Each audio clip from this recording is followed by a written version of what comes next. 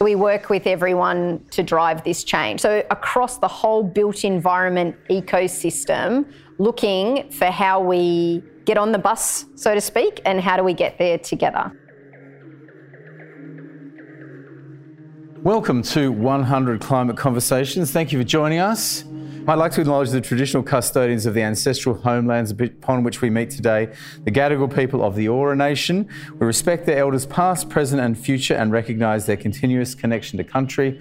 Today is number 78 of 100 Conversations happening every Friday. The series presents 100 visionary Australians that are taking positive action to respond to the most critical issue of our time, climate change.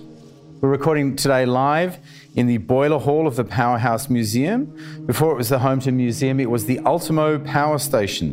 Built in 1899, it supplied coal-powered electricity to Sydney's tram system in the 1960s. In the context of this architectural artefact, we shift our focus forward to the innovations of the net zero revolution. I'm Craig Rucastle from Docos Like War and Waste and Fight for Planet A. Davina Rooney is the Chief Executive of the Green Building Council of Australia, an industry body representing over 600 businesses with a collective annual turnover of more than $46 billion. The Green Building Council is perhaps best known for its Green Star sustainability rating system for Australian buildings. Rooney began her career as a structural engineer before specialising in sustainability. Please join me in welcoming Davina. So you're an engineer by trade, but from an early part of your career, you became passionate about sustainability. What drove that change? Well, I was always involved in the community. I always say for people to be involved in sustainability, you want to care about your family's health, your community's health, the planet's health. So I was always engaged in this space.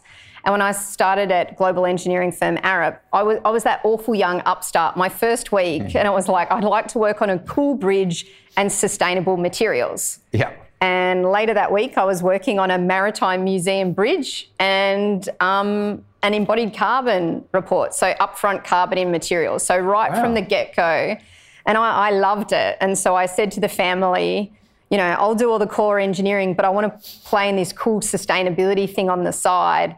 And I was so lucky. I got to be their Australian Fellow. So I got to go work in London in Arup Associates, the one place where the engineers and architects worked together. And that was like the home of sustainability, where they'd have a crack at it back in the day.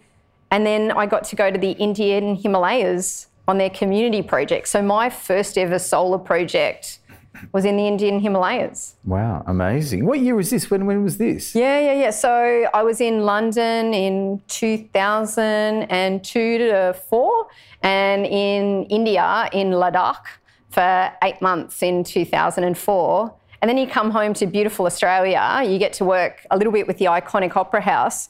Then you say, you know, where was that person that gave away their shoes in the Himalayas? You know, and then I got a call, there was an earthquake in Pakistan.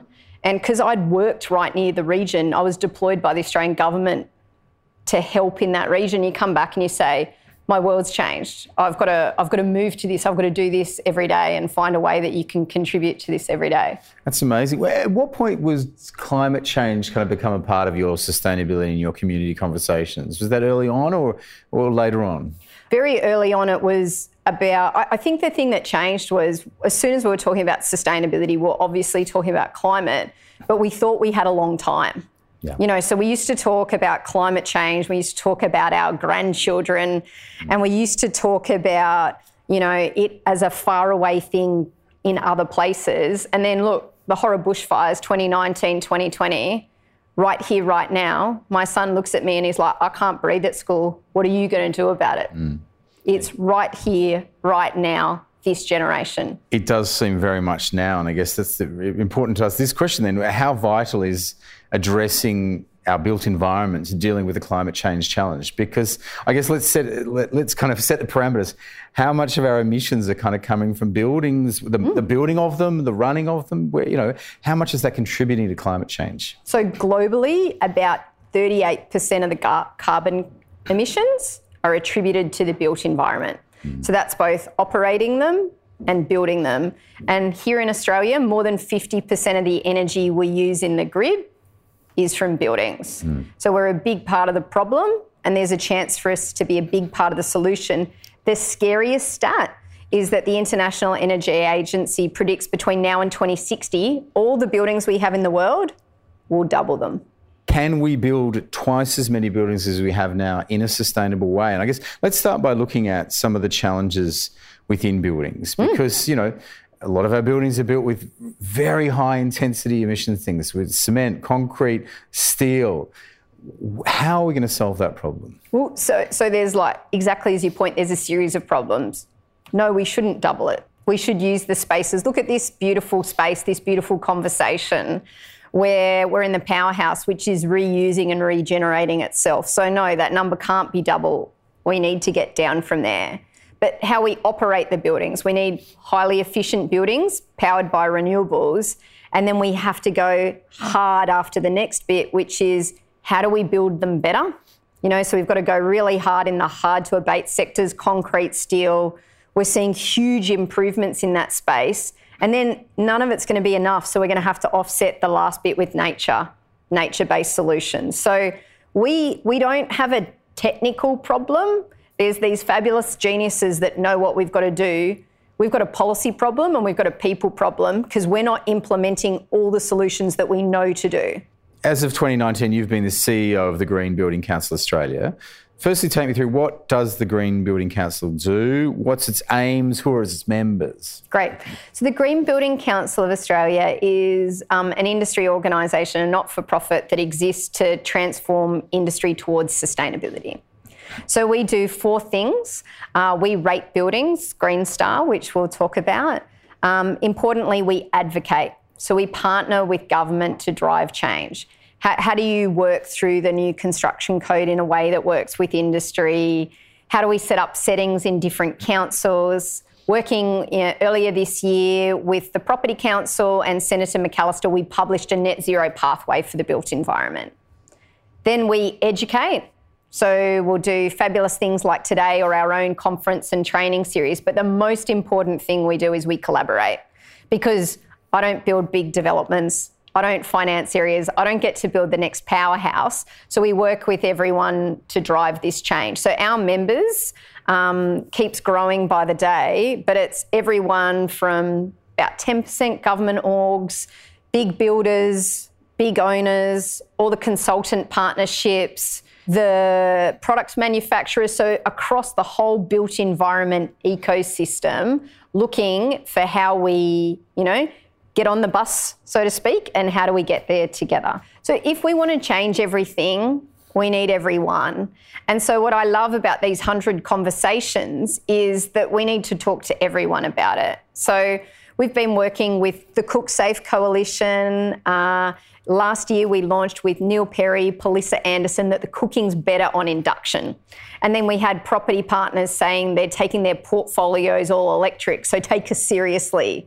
We've then had different partners come out over time, but we need to have a community conversation about the cooking's better. And as the Asthma Foundation points out, it's safer for your family. At the moment, having gas in your home for heating and cooking is the same asthma risk for a child as passive smoking. Yeah. And it's amazing that there's still pushback when we hear that kind of stuff there. But the organisations you're representing, the big building companies, are they moving to, like most new, for instance, apartment buildings, or are they going to build without gas? So what we're seeing is at the leading edge, bleeding edge of office, it's very unlikely to see anything but electrification in buildings. And partly that relates to Green Star, the rating system that the Green Building Council runs. Bans gas for world leadership buildings from 2020, Australian excellence buildings from this year, and our best practice standard for new build for 2026. So we're kind of going down that stage. What we're seeing is it's always being taken up in the upper end of office. We've got to spread that message everywhere. And that's why it's so exciting that the new powerhouse is all electric and that we're having community conversations about the change that we need in other spaces. But we're seeing huge engagement, Fraser's right now are building 3,400 all-electric apartments, and they're saying with cars going electric, it's like the new iPhone. There's been a technology shift. Get with the program. The spaces that we need to work with the community is if you're a food retailer that's been cooking one way for a long time and it's generational, it's cultural, it's in your family, you need to be given a pretty compelling reason to change. And that's why we need a community campaign talking about why it's better on the health side, cheaper, better for your family, better for the environment. Yeah, exactly. Let's stick with that question that came up about the resources and what we're building buildings with. And I love the fact that you're an engineer, so we're going to get into this. It's great. So let's look at, you said it's all the technological answers are there. So on scope 1 and 2. Scope 3, still a hard place we're unpacking. So let's go to cement production. Yeah. Do we have the solutions there? Do we have low emissions concrete and cement that are actually hitting the market, that are beyond the kind of theoretical? So what's exciting is we have leading tech in labs at the moment that excites the hell out of us, and we've got product we can get now which is so much better. So I'd say concrete is, globally about 8% of the carbon emissions. It's going to be one of the heavy areas we have to lift. Now, to the cement industry's credit globally, they're on board. So they're working through decarbonisation plans. There's a bunch of things we can do now, but there's a lot more. So I'll give an example on the material side. We launched with our partners in 2019 a World Green Building Council report saying we really needed to focus on materials and we need to build a business case for manufacturers to do more. InfraBuild, one of Australia's largest steel companies, committed to go net zero 2030 within 6 weeks. What about steel, you said, is a bit more positive there. Green steel, obviously, we talk about technology with, green hydrogen, being able to create steel, moving away from metallurgical coal to do that. Where are we in that journey? So I'd say there's two halves of the steel market.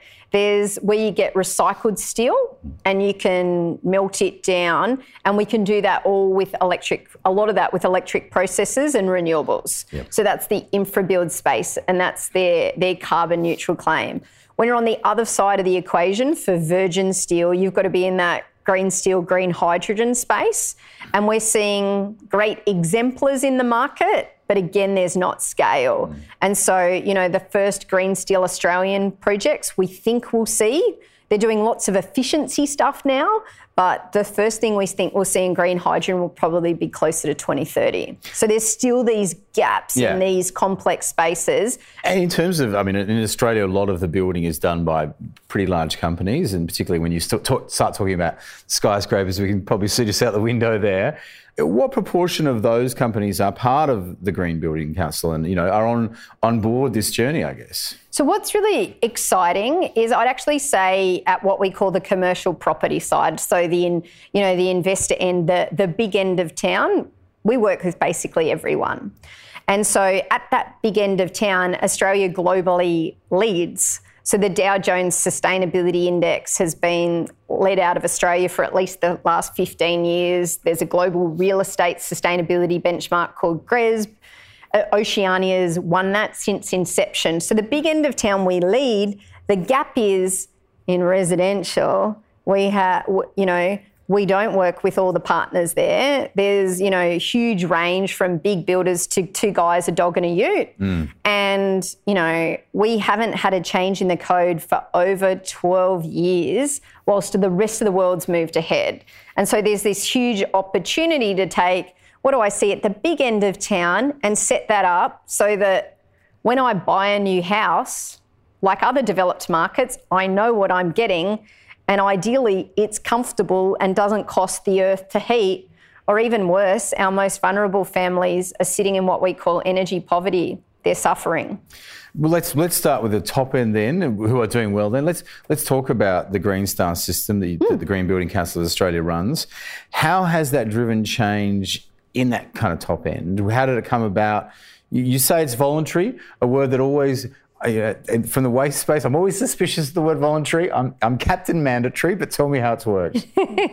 So the Green Building Council actually grew out of the Green Olympics. and so everyone was inspired by Sydney Olympics, what was possible, and a consortium of industry got together and then they said we need to set a standard for better. So 20 years ago this year, Green Star was born and worked with some of the early projects while we worked out what did it all look like.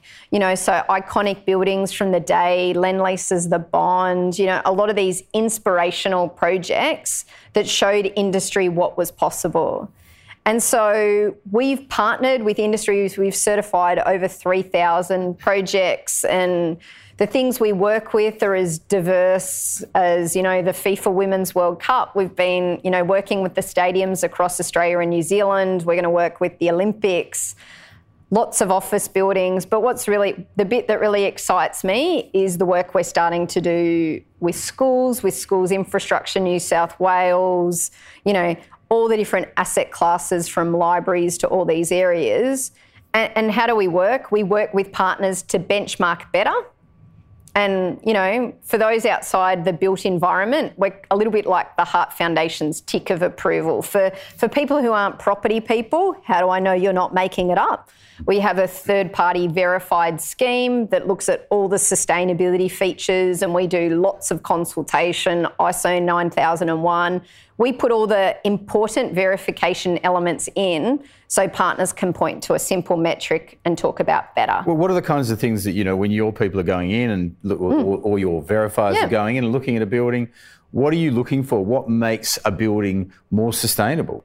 We look at the energy it uses, water, waste, how it incorporates nature. How do you feel being in the space? Is there nice daylight? Do you have access to views of nature? How do you feel?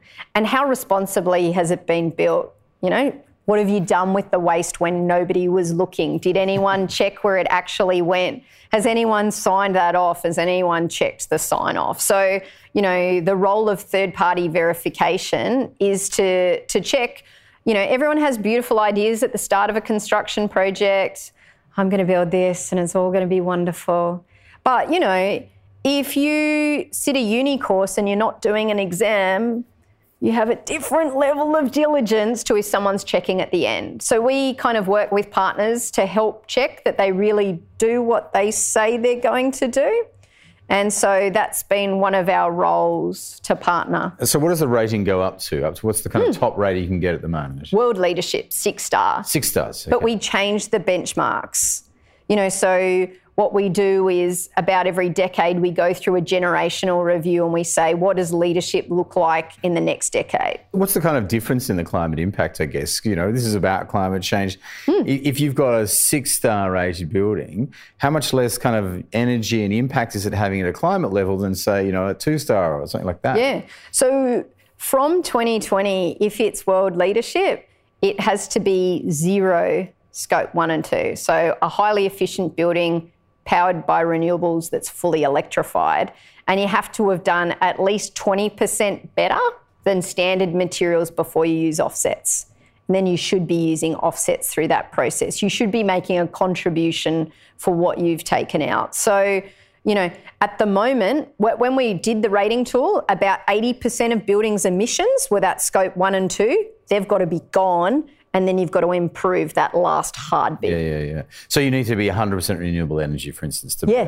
Requirement. Yeah, requirement. It's interesting because you say then you have to offset at the end. And obviously there's been a lot of stories recently about the offsets market and about questions about it. And it's about, how legitimate it is at times. And there's definitely concern about how much we're relying on that.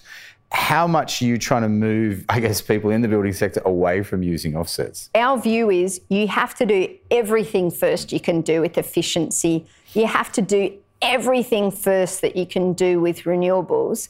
But they're well-run, well-certified schemes for growing trees, in a gold offset market is pretty well understood. And so we're asking people to use well-certified nature-based solutions for the last part. The challenge is that there has been some complexity and we delve deeply into that space, but all the global reports say we need to draw down. It's a little bit like my son with his homework. If he'd done what I asked him to do at the start of the term project, we wouldn't be doing it all at the last night.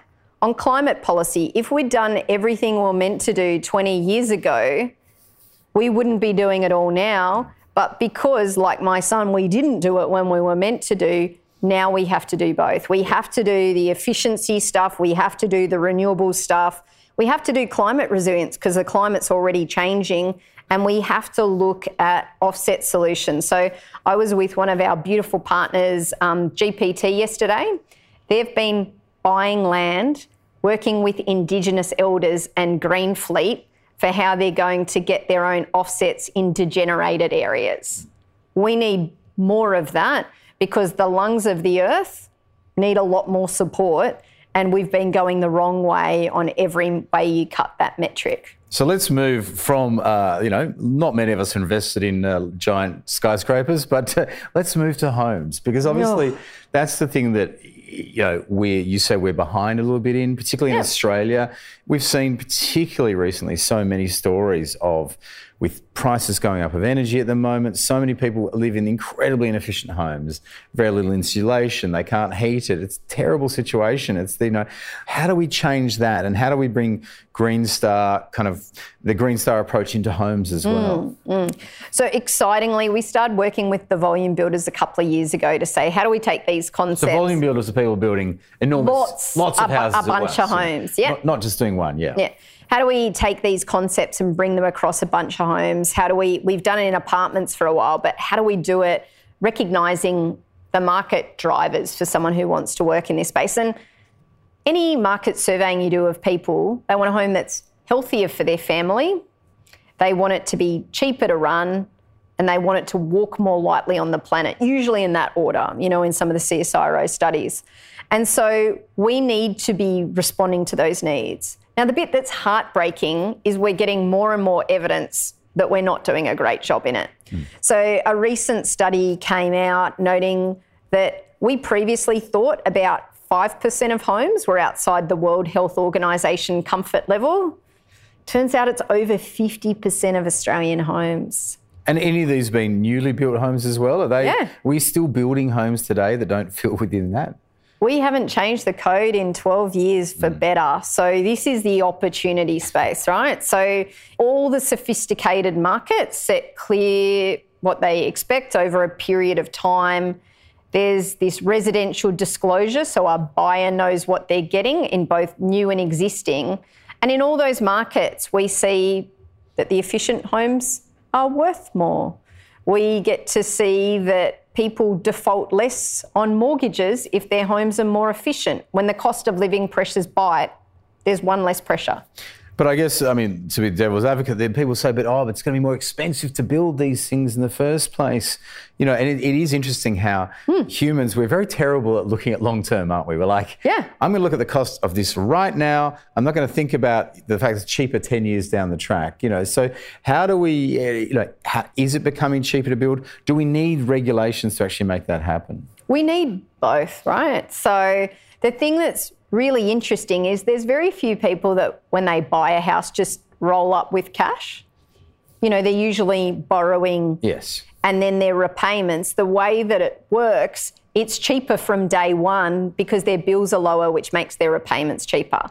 So we've recently done a study with KPMG, and even if you use our Green Star Home Standard, which is, a premium product in the market, it's about $30,000. And it can save you over 8 years in your mortgage over a 30-year mortgage. So it makes so much sense. Again, as you said, it makes so much sense. It's ridiculous that we're not doing it. Are we changing these regulations now? Is the government looking at changing the kind of home codes? Because we've had things like basics for years and this kind of stuff, but it is ridiculous. It drives me insane when I drive past certain places being built, new suburbs being built, and it just looks like we've learnt nothing in 20 years. So in 2022, the energy ministers agreed to make these changes, and they're slowly coming into place around the country. I hate the word slowly, I'm over it. So the first of them is due to start October this year and in a couple of states, and then we slowly see them move around. And the opportunity is, so in Tasmania, they won't be taken up till at least 2025. The opportunity is for Australians to say, I want better, and why can't I have it now? A lot of the work the council does is also about education. How do we get people on board with these sustainable goals? How do we shift the culture? You know, sometimes there's this pushback at a cultural level. And so one of the things that I think we've got to do is sell is better. You know, one of the big challenges is the movement to date has, you know, appropriately, there's this challenge where you can't double the global footprint. And, you know, yes, some of the McMansions have to go, but we've got to talk about design quality. There's these beautiful, Nightingale do these gorgeous, tiny social housing, affordable housing, I should say, where they sell below market rates, but it is the most exquisite apartment you've ever seen. And they're so popular that they often have 3,000 people on the waiting list. How they sell the apartments is they draw the lucky people's names out of the bowl. You know, so what we've got to do is sell better wrapped up in sustainability so that there's an enhanced outcome. And so often when we look at it, the savings are there. It's, you know, better from a community's perspective, the health. When you look at the whole of economy, it's almost always a saving, but we've got to look at what are the tipping points, how do we change the ecosystem so we can get there at scale. But it's interesting, you talk about Nightingale there, who make the very sustainable apartments. You say there's 3,000 people on a waiting list for that. That seems like, you know, the market itself should be driving that change. Why is that not been taken up by everyone if that's, you know, that popular? Well, it's one of my roles to get that message out there of how popular Nightingale is. And to Nightingale's credit, they're starting to work with a bunch of other developers and government agencies to share their know-how. You know, so they've just done a beautiful project with Renewal South Australia where they're starting to actually do less conventional projects and be involved with all of us. And what we're going to be doing in Green Star Apartments, we're partnering with Nightingale. And guess what? It's going to look a whole lot like, you know, Nightingale. Obviously on the waste front, I still have a lot of people come up to me and say, the building industry, so much waste in that industry, so much that. What does the circular economy start to look like in building? How real is it? I've seen that you guys are pushing for, you've said, we need imperfect solutions that scale, you know. But is that starting to become a reality? How are we actually dealing with that waste problem and circular economy in building? So the piece that I didn't mention, another challenge, is the built environment's responsible for 50% of global materials use, and then how that transitions in the waste cycle. And we've gotten really good at linear. Our procurement's really good at it. And so, you know, the first piece is about how we recycle that waste better. And the council's had a long heritage in this. So if we invest time and energy and money, there's a lot of stuff we can do. However, that's obviously the first step, and we need to be focused on circularity. Now, circularity is how do we take that linear system and make it into a big, beautiful circle, or we used to call it cradle to cradle back in the day. So Dresden Optics is one of my favourite examples where they take ocean plastic, cut it up, 3D printed as glasses. But how do we take that to scale? And the answer is it's really hard. So we just partnered with the South Australian government to look at what do the scale solutions start to look like, noting that Green Industry South Australia has been a leader in this space for a long time. They had a container deposit scheme in the 70s.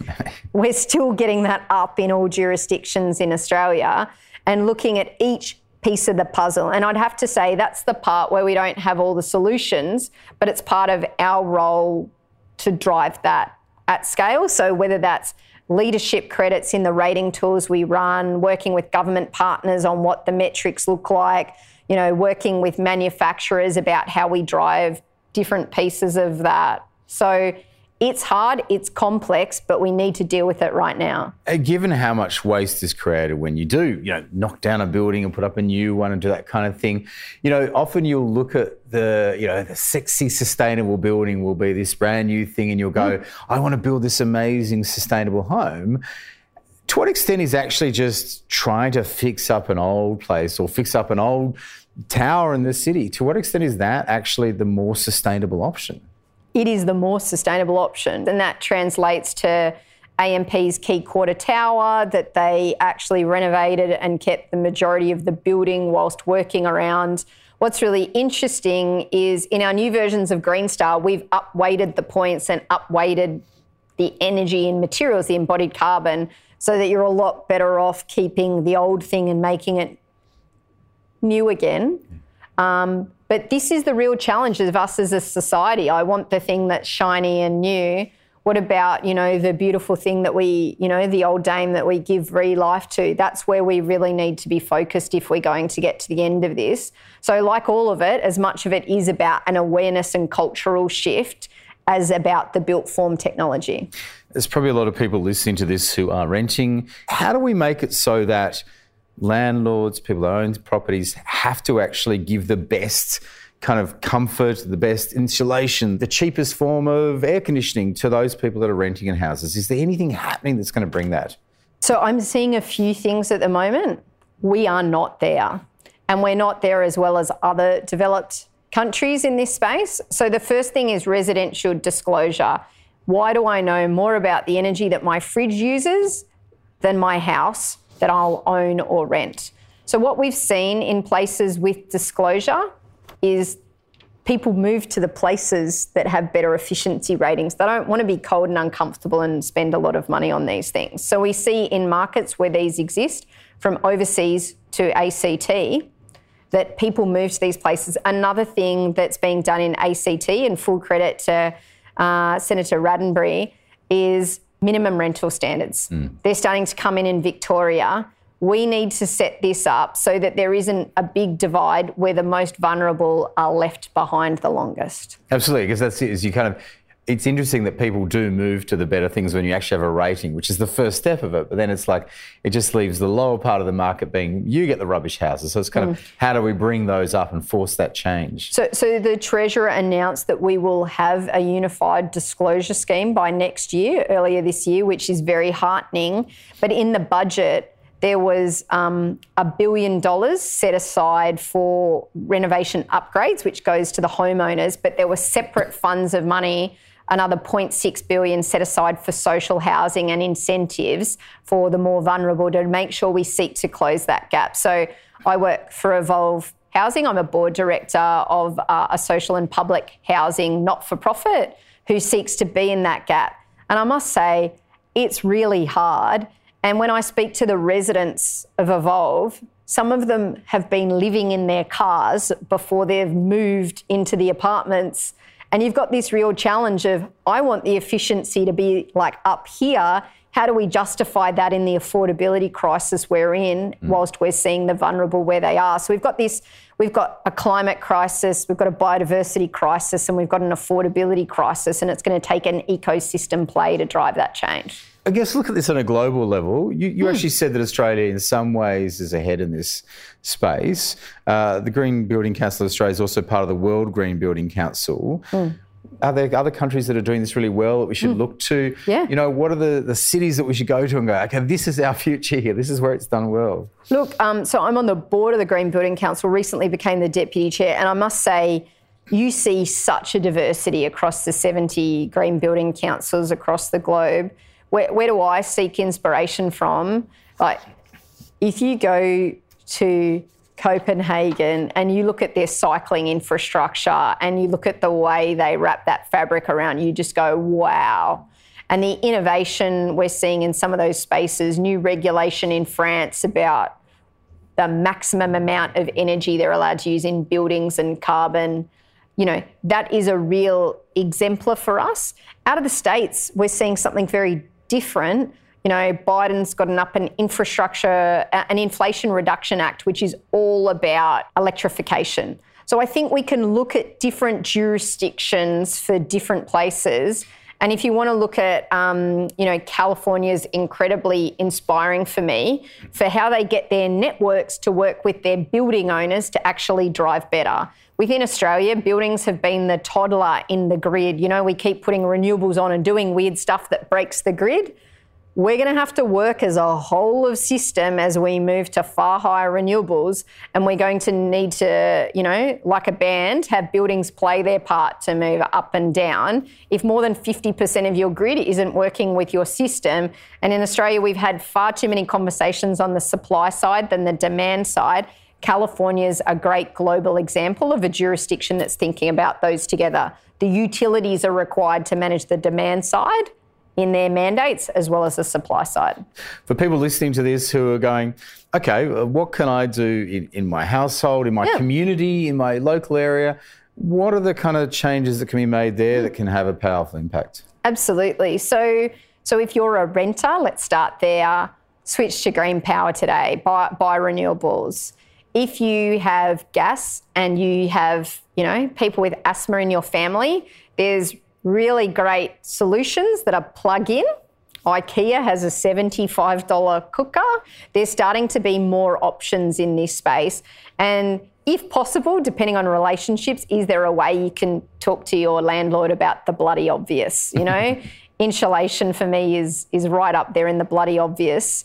If you own the place, take on those, but then start to look at how can you look at things like insulation at scale, when you're next doing any kind of upgrade, be it a bathroom or a kitchen, how can you get a little bit better? And next time the hot water system goes bang, do you want a heat pump? They save you 2/3 of the money for just a tiny little bit more. So there's a whole wave of options for you. We're very excited that later this year we're going to be launching renovators guides to help make these things more accessible. And if you're in strata, there's no reason why your strata can't be buying green power. There's no reason why you can't make those options available to everyone and try and solve each other's problems. We're kind of in it together. How do we make these things work? If there is an engineering reason why your building can't do that power, how can you work with your council? There's lots of leading councils out there doing amazing work, and we all need to be headed in the same direction. We'll look forward to seeing that renovations guide. And as we said, people are keen for these answers. So it's great that you're helping getting them out there. Please thank Davina, ladies and gentlemen. It was great. To follow the program online, you can subscribe wherever you get your podcasts. To visit the 100 Climate Conversations exhibition or join us for a live recording, go to 100climateconversations.com.